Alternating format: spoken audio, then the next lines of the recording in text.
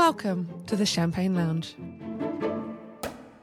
I'm joined on today's episode by the wonderful Dr. Lucy Burns, who is, I'm going to say, half of Real Life Medicine. Welcome to the show, Lucy. Oh, thanks so much, Beck. Thanks for having me on. It's a pleasure. I'm excited to have you here. And actually, this is kind of weird talking to you without having Mary in the conversation. I know. I'm often, obviously, with Mary. It's interesting when you've got a business partner, you become like a duo. But we also do lots of things separately. Yeah, I love that. So you and I met as part of a other business community in terms of where we're learning online courses and the beauty of that, and really connected when we were up in Queensland earlier in 2023, which got me thinking I want to have a chat to you on the podcast about what you do, because you're doing things so differently and I want to shed a light on that. So tell us about what Real Life Medicine is and how it came about. Absolutely. Thank you. So I work in the weight loss space in metabolic health. And, I was working as a standard doctor with the standard process, which is, your consulting room and people book appointments and they come in and you chit chat and do the things and then they leave. And I was running this clinic and it was super busy. It had a different name to Real Life Medicine, and it was actually called Epiphany Medical Weight Loss. And there's a little funny story about that. But I called it that because there were like these few little keys that I had missed in both my medical training, but also just in my job as a woman and my job as a woman in my brain. And was that I was a dieting queen. So I'd spend a lot of time, long time losing weight, gaining weight, losing weight, gaining weight. Anyway. And is that because predominantly as women, we jump into a fad or jump into something for a short period and want quick results? Yeah. It's twofold, I think. So we want that. Absolutely, we want that. And we're prepared to go through what we will consider to be short-term pain for supposed long-term gain, except that was a myth. There was no long-term gain. There was short-term pain, there was a little bit of gain, and then it would all come back on again. So this whole myth that I'd been sold, that I adhered to, was just BS. So that was part of it. The second part of it, I guess, was just this recognition that, and maybe again it's part of getting a bit older, that you can look back and realize that I was doing all of this to fit into society's norm of what we should look like, that the thinner the better, the smaller the better, and that was what was important. And that, at the time, I didn't actually care about health at all. I just wanted to be thin. Mm-hmm. So there's a whole story around... Right? Look the part that we're being told we need to play. Yeah. Absolutely. So yes. And so I think, all of us have fallen into this trap, and it's not our faults. I mean, the messaging is massive. The messaging and the both subversive and obvious messaging that thin is better is huge. So therefore having to come to weight management from a different angle, because it's not about being thin to fit into society's norms, like, at all. That's almost the opposite of what we believe. But on the other hand, we do have a big problem with metabolic health, with obesity, with chronic disease, and our weight does play a role in that. So it's about trying to weave through this really, really tricky area to have people feel better, feel good. Weight loss comes along for the ride, and do it in a way that is actually sustainable, nurturing, nourishing to their bodies, rather than punitive deprivation and punishment. So I had this little clinic called Epiphany Medical Weight Loss, and then I had to change the name for a couple of reasons. A few people didn't know what an epiphany was, and I thought, it's okay. Some people thought there was what one was, just not how to spell the word if I was going to look it up. Yeah. Absolutely. And some people thought there was a religious component, because there is some, the Holy Epiphany or something. And then the real clincher was that people were calling it Epiphany, because that's how it's spelt. And that's when I went, right, time for a rebrand. So yes, always do some beta testing when you're thinking about the name of your business. Yeah. Lesson learned there, right? The hard way. Absolutely. So, why did you land on the name of Real Life Medicine? Like, because you are looking at holistic health and, weight loss, and medicine sometimes can feel a little bit clinical, right? Yeah, How did you land on that? absolutely. So we spent a bit of time brainstorming, and we were trying to come up. So by this stage, I'd joined forces with Mary, and we were coming up with, well, what do we do? Who are we?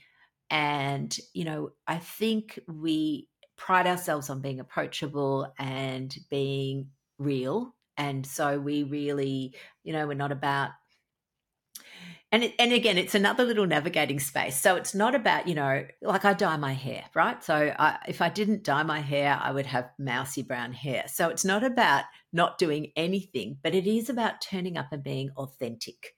So there's that authentic component to the way we want to interact with our people, with our patients, with people doing our courses. But also, it's about fitting it into real life. Like, life is messy and busy and conflicting, and trying to do something like this, fitting it into your real life, just became, that's what we do. Yeah. So it worked. So yeah, we love it. Amazing. And I love that because it's very similar to how I've done the Champagne Lounge, right? There's enough chaos and enough agendas and enough follow this plan and follow these steps and stop beating yourself up because you missed a session type scenarios in our worlds without needing the added pressure. So in doing that differently, how have you seen that impact ripple onto your clients coming through? Because do you see people one-to-one and in programs, or is it predominantly programs and a community feel for them? Yeah. So that was one of the things that was missing in one-to-one clinical work, is that people they leave the room and then they're by themselves between sessions. And for any long-term change, it's all about a movement, a community, being part of a gang. And that's what keeps people moving. Like, that's what brings the momentum, is that united feeling, that connection. So so part of our programs, there's always a community aspect to them. I think that that's just vital. Yeah. And we're designed to connect. So connecting is key. And how have you seen that help your clients, your members, whatever we're going to call them for this? Because medical, I see clients, and then you go members in terms of a group. Have you seen them connect together externally to your teachings and your master classes and stuff for the momentum to keep going for them? Like, how have those micro communities built? Yeah, absolutely. And it's interesting. So we have a 12-week program, which is our signature program, and then that feeds into a membership. So for the people who at the end of the 12 weeks want to continue on, and our membership is called Momentum. And just this morning, somebody posted in the Facebook group a photo of two of like her and her new friend, and they're from different states. And one of them was going up to Queensland for a holiday. And so she went over to the other one's house and they had lunch. And Amazing. Yeah. And I absolutely love that. It is the key. Doing something solo, it works short term. You can do little bursts of stuff by yourself, but actually you need to be connected. But is that momentum and the checking in and the holding your hand when you're feeling a bit wobbly and cheering you on when you're doing a really good job, which is vital in that long-term change, right? Absolutely. Yeah. Absolutely. Yes. You can't, we're not islands. We're communities, we're tribal. We like to be connected. And when you find your tribe, then that's when the magic happens. All the feels in terms of that magical essence that just comes from community. But let me just scale slight different tact on it in terms of the weight loss versus health and well-being, right? Because they're two very different things, and you may be super skinny and really unhealthy. How do you guys define health as a entity, as it were, and encourage women to actually understand that for themselves? Yeah, absolutely. And that is the $64,000 question, because you're right. And this is what people make assumptions and judge. And again, it's normal human trait to judge and gather information based on what you see in front of you. It's just that you don't always see the whole person. So you're absolutely right. You can be thin, but smoke 60 cigarettes a day. You're not going to be healthy. You can be you can have a body like, like Thor, but you're taking steroids. You're not carving healthy. up on all the wrong foods. Yeah. Yeah, absolutely. So, and you don't need to be a stick to be healthy. You don't need to be rake thin to be healthy. What we define health as looking at our body functioning the way it was designed to function. So all our organs are functioning well. They're all happy. They're healthy. They're flowing. If you're doing blood tests, all your organ bloods are lovely. If you're looking at the way our body actually functions, it's our metabolism is really the key. So we look at metabolism, and metabolism is really the way our body uses energy. So when we're in complete balance, then we don't get tired. We have to sleep, so that's obvious. But superheroes. Yeah. But if you've got adequate sleep, you're actually functioning throughout the day. You're not suddenly drinking 15 coffees to get yourself through the day. You just feel well. And I know that sounds a bit sort of wanky, but so many people don't feel well, and they get used to not feeling well, and they think that's normal. They think it's normal to be bloated, that it's normal to be tired in the afternoons, that it's normal to have some joint pains. None of that's normal. It's normal to feel amazing, and it's normal to have great energy, and it's normal that you're not starving all the time. That's what's normal. The Champagne Lounge isn't just a podcast. It's an instant digital community for ambitious businesswomen and entrepreneurs like you wanting more connection, community, and celebration. So wherever you are in the world, whatever stage of business you're at, if you're looking for that ultimate female cheer squad of like-minded women, head over to thechampagnelounge.com to come and join us. I love that. And I've got so many ways I can sort of take this now, because also, when you say it's not normal, but it is someone's normal, right? It is someone's normal to eat certain foods, not quite figure out what that food is or what's caused bloating or pain or joint issues. And I know if I look to myself, I'd go, it actually sounds pretty scary for me to go even understand all that and do all the hard stuff in terms of nutting out what's going to cause those issues and what I need to cut out. And I know I'm not alone in going, the side effects aren't necessarily like a bad thing. Like, this all sounds really complicated in my everyday world. So for anyone that's listening to this conversation going, oh, there are kind of some red flags, like you've made me think about it now. Like, what are the kind of things that they can be doing to almost find what the issue is, but also what's the path within those 12 weeks to get to feeling what should be normal? Yeah, absolutely. So, I mean, part of the reason we've chosen real life medicine again as our name is that we wholeheartedly believe in real food. So eating real food is like a foundational point. When food is medicine. You can absolutely treat and reverse many medical and health conditions just by changing what you eat, not how much. So you don't have to starve, you don't have to be hungry. It's simply changing what you eat, and it has profound effects on our health and the way our body runs. So for a lot of the things where our brain's so complex but simple, what it's trying to do at a base level for just about everything, it tries to, one, keep us safe, and two, make us feel better. So all of the things that we're doing are trying to make us feel better, and some of them are just not that helpful long term. They help in the short term. And again, the example there would be, coffee. So I'm a coffee lover. I love coffee. I have 2 cups a day. I used to have about 8, and I needed to have 8 because I was exhausted. And once I sorted out my metabolism, got my energy flowing, I didn't need 8 cups a day. But if you'd said to me at the time, Lucy, you just need to cut out your coffee, I would have gone, no, because I don't know what, I'll die. How am I I going to won't fill have the any gap? energy. Yeah. Yeah. And so it's not about taking away people's coping, things they're using to cope, but it's about giving them other options, and then they won't need them. It's the same with the, people that use sugar to help them through the day, and a little pick me up, a little treat.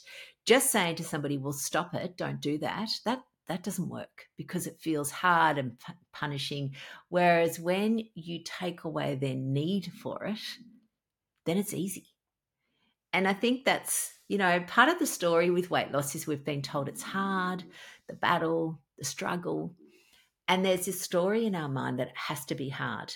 And part of the reason for that is that the advice for so long, for so many of us, was that you need to eat less and move more. You need to stop eating so much. So you'd be surviving on, salad with no dressings and toast with no butter and Yeah.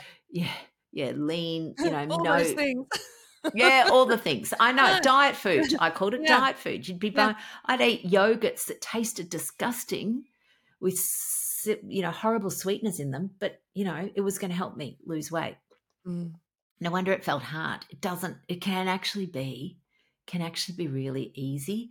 And the key is often not what you take out, but what you add in that makes it easy. Yeah.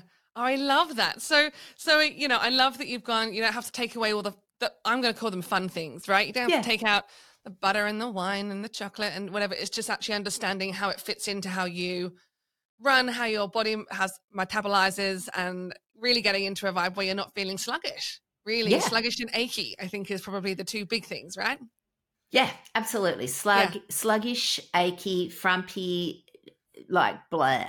I just if you feel How to not be blah, blah. then you're not thriving. And again, I know it's a cliche, but that surviving versus thriving. Yeah. When you're thriving, you go, oh my God, I feel so good. Yeah. It's almost like a dream state sometimes, isn't it? Yeah. Really, which is something that you can have long term if you actually Absolutely. focused on it. Yeah, and Yeah. I think the tricky thing is, and again, I guess this is like lots of advice from people, is, there are people out there giving advice on, for example, how to lose weight. I mean, there's a million people giving advice on that. And it doesn't have to be hard. It's interesting. The body is complex. It's super complex, our body. Like when I look at all the processes that are involved, and I've got a little slide, it's overwhelming. You don't need to know all of those processes. You don't need to understand all of those processes. But there is reasons, scientific reasons behind why we recommend what we do based on that science, not just on some, Facebook groups person saying, do this, do that. I think that's part of it. There's so much, we use this funny phrase, myth information out there.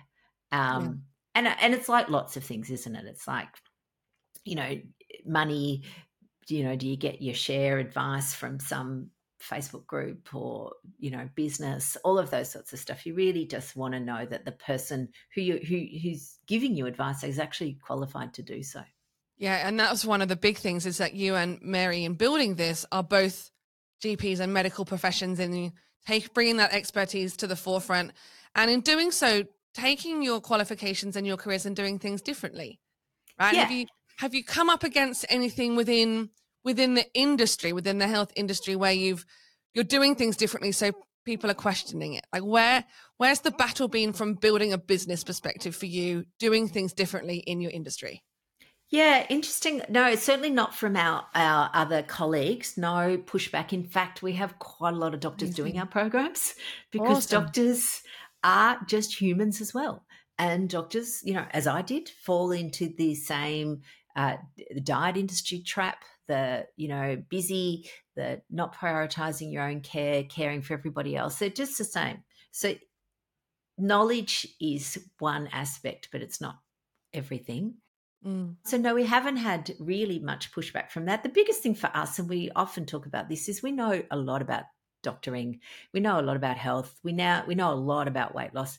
I didn't know anything about online courses or how to set up all that stuff, emails or any of that jazz. We had to learn all of that.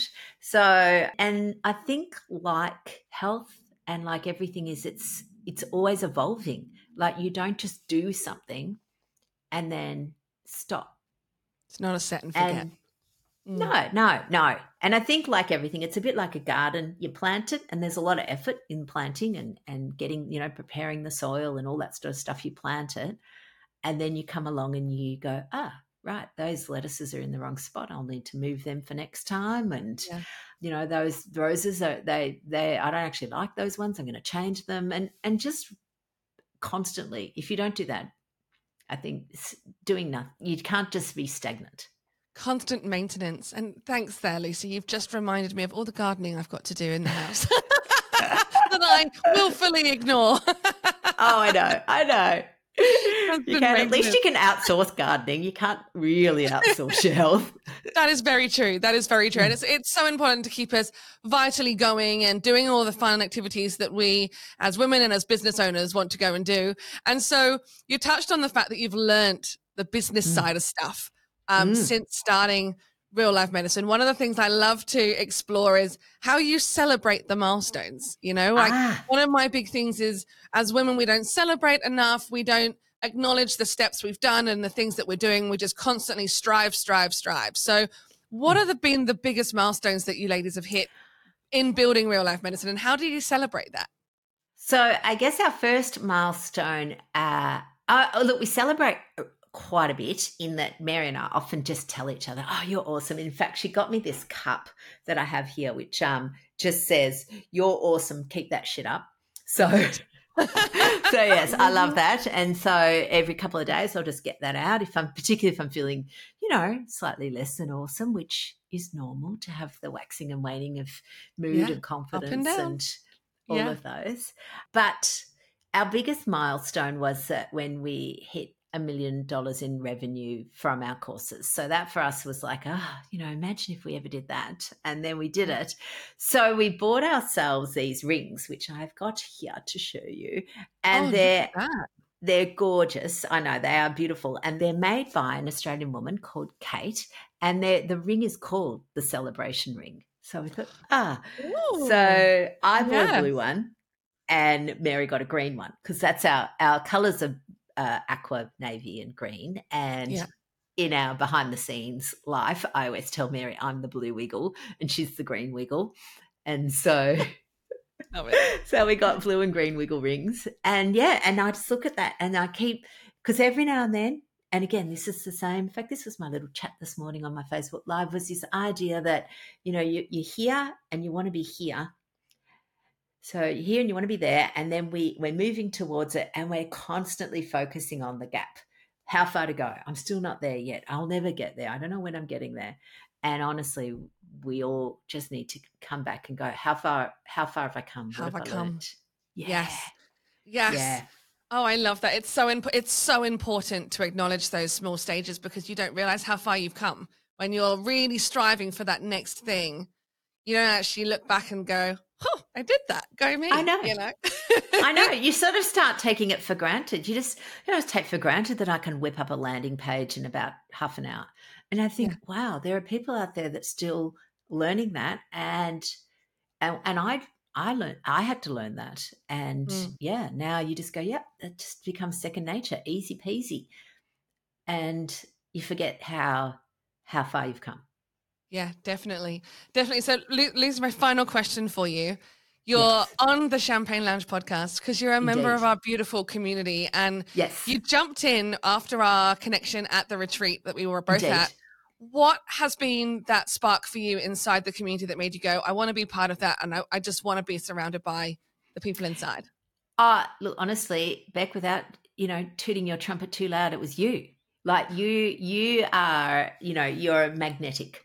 And so I just thought, I've got to go and be friends with this girl. So she's amazing.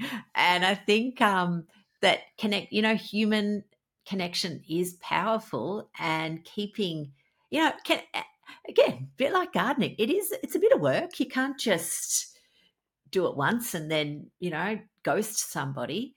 And, I think for me, we joined for the year at least, because I thought, right, I know, the time in which I joined, I thought, I know I've got a busy period coming up where we doing some behind the scenes work with our messaging and all sorts of things with Real Life Medicine, which did require, I knew that I was going to have to put in a bit of hard yards at work. But I just thought, but knowing that that lounge is there for me, and that those women are all there cheering, supporting, nurturing, loving, like it is the key. And I was thinking a bit about this with the women's soccer, of course, which has just happened, and how women, when women support women, it's magic happens. And if you're fostering a community of that support, because it can sometimes be hard. I think women have had to fight for their own rights for so long, fight for gender equality, that we sometimes get into a bit of fight mode. And that fight mode's not helpful. It's not actually who we are. We don't like it. It's not authentic. But when we are in support, nurture, rise mode, then that's great. Yeah.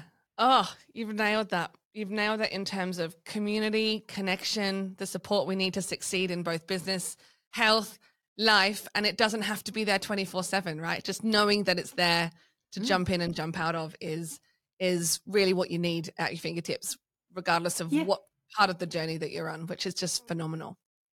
Totally. I mean, life is, I know, who was it?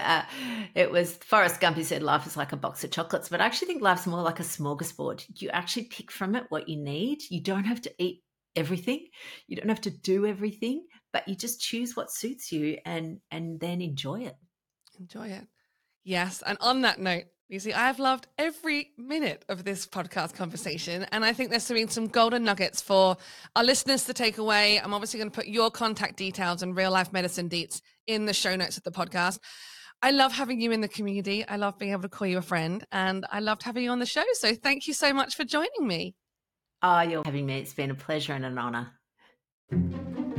Thanks for listening to the Champagne Lounge podcast. If you'd love to be part of our thriving global community, head over to thechampagnelounge.com to join us.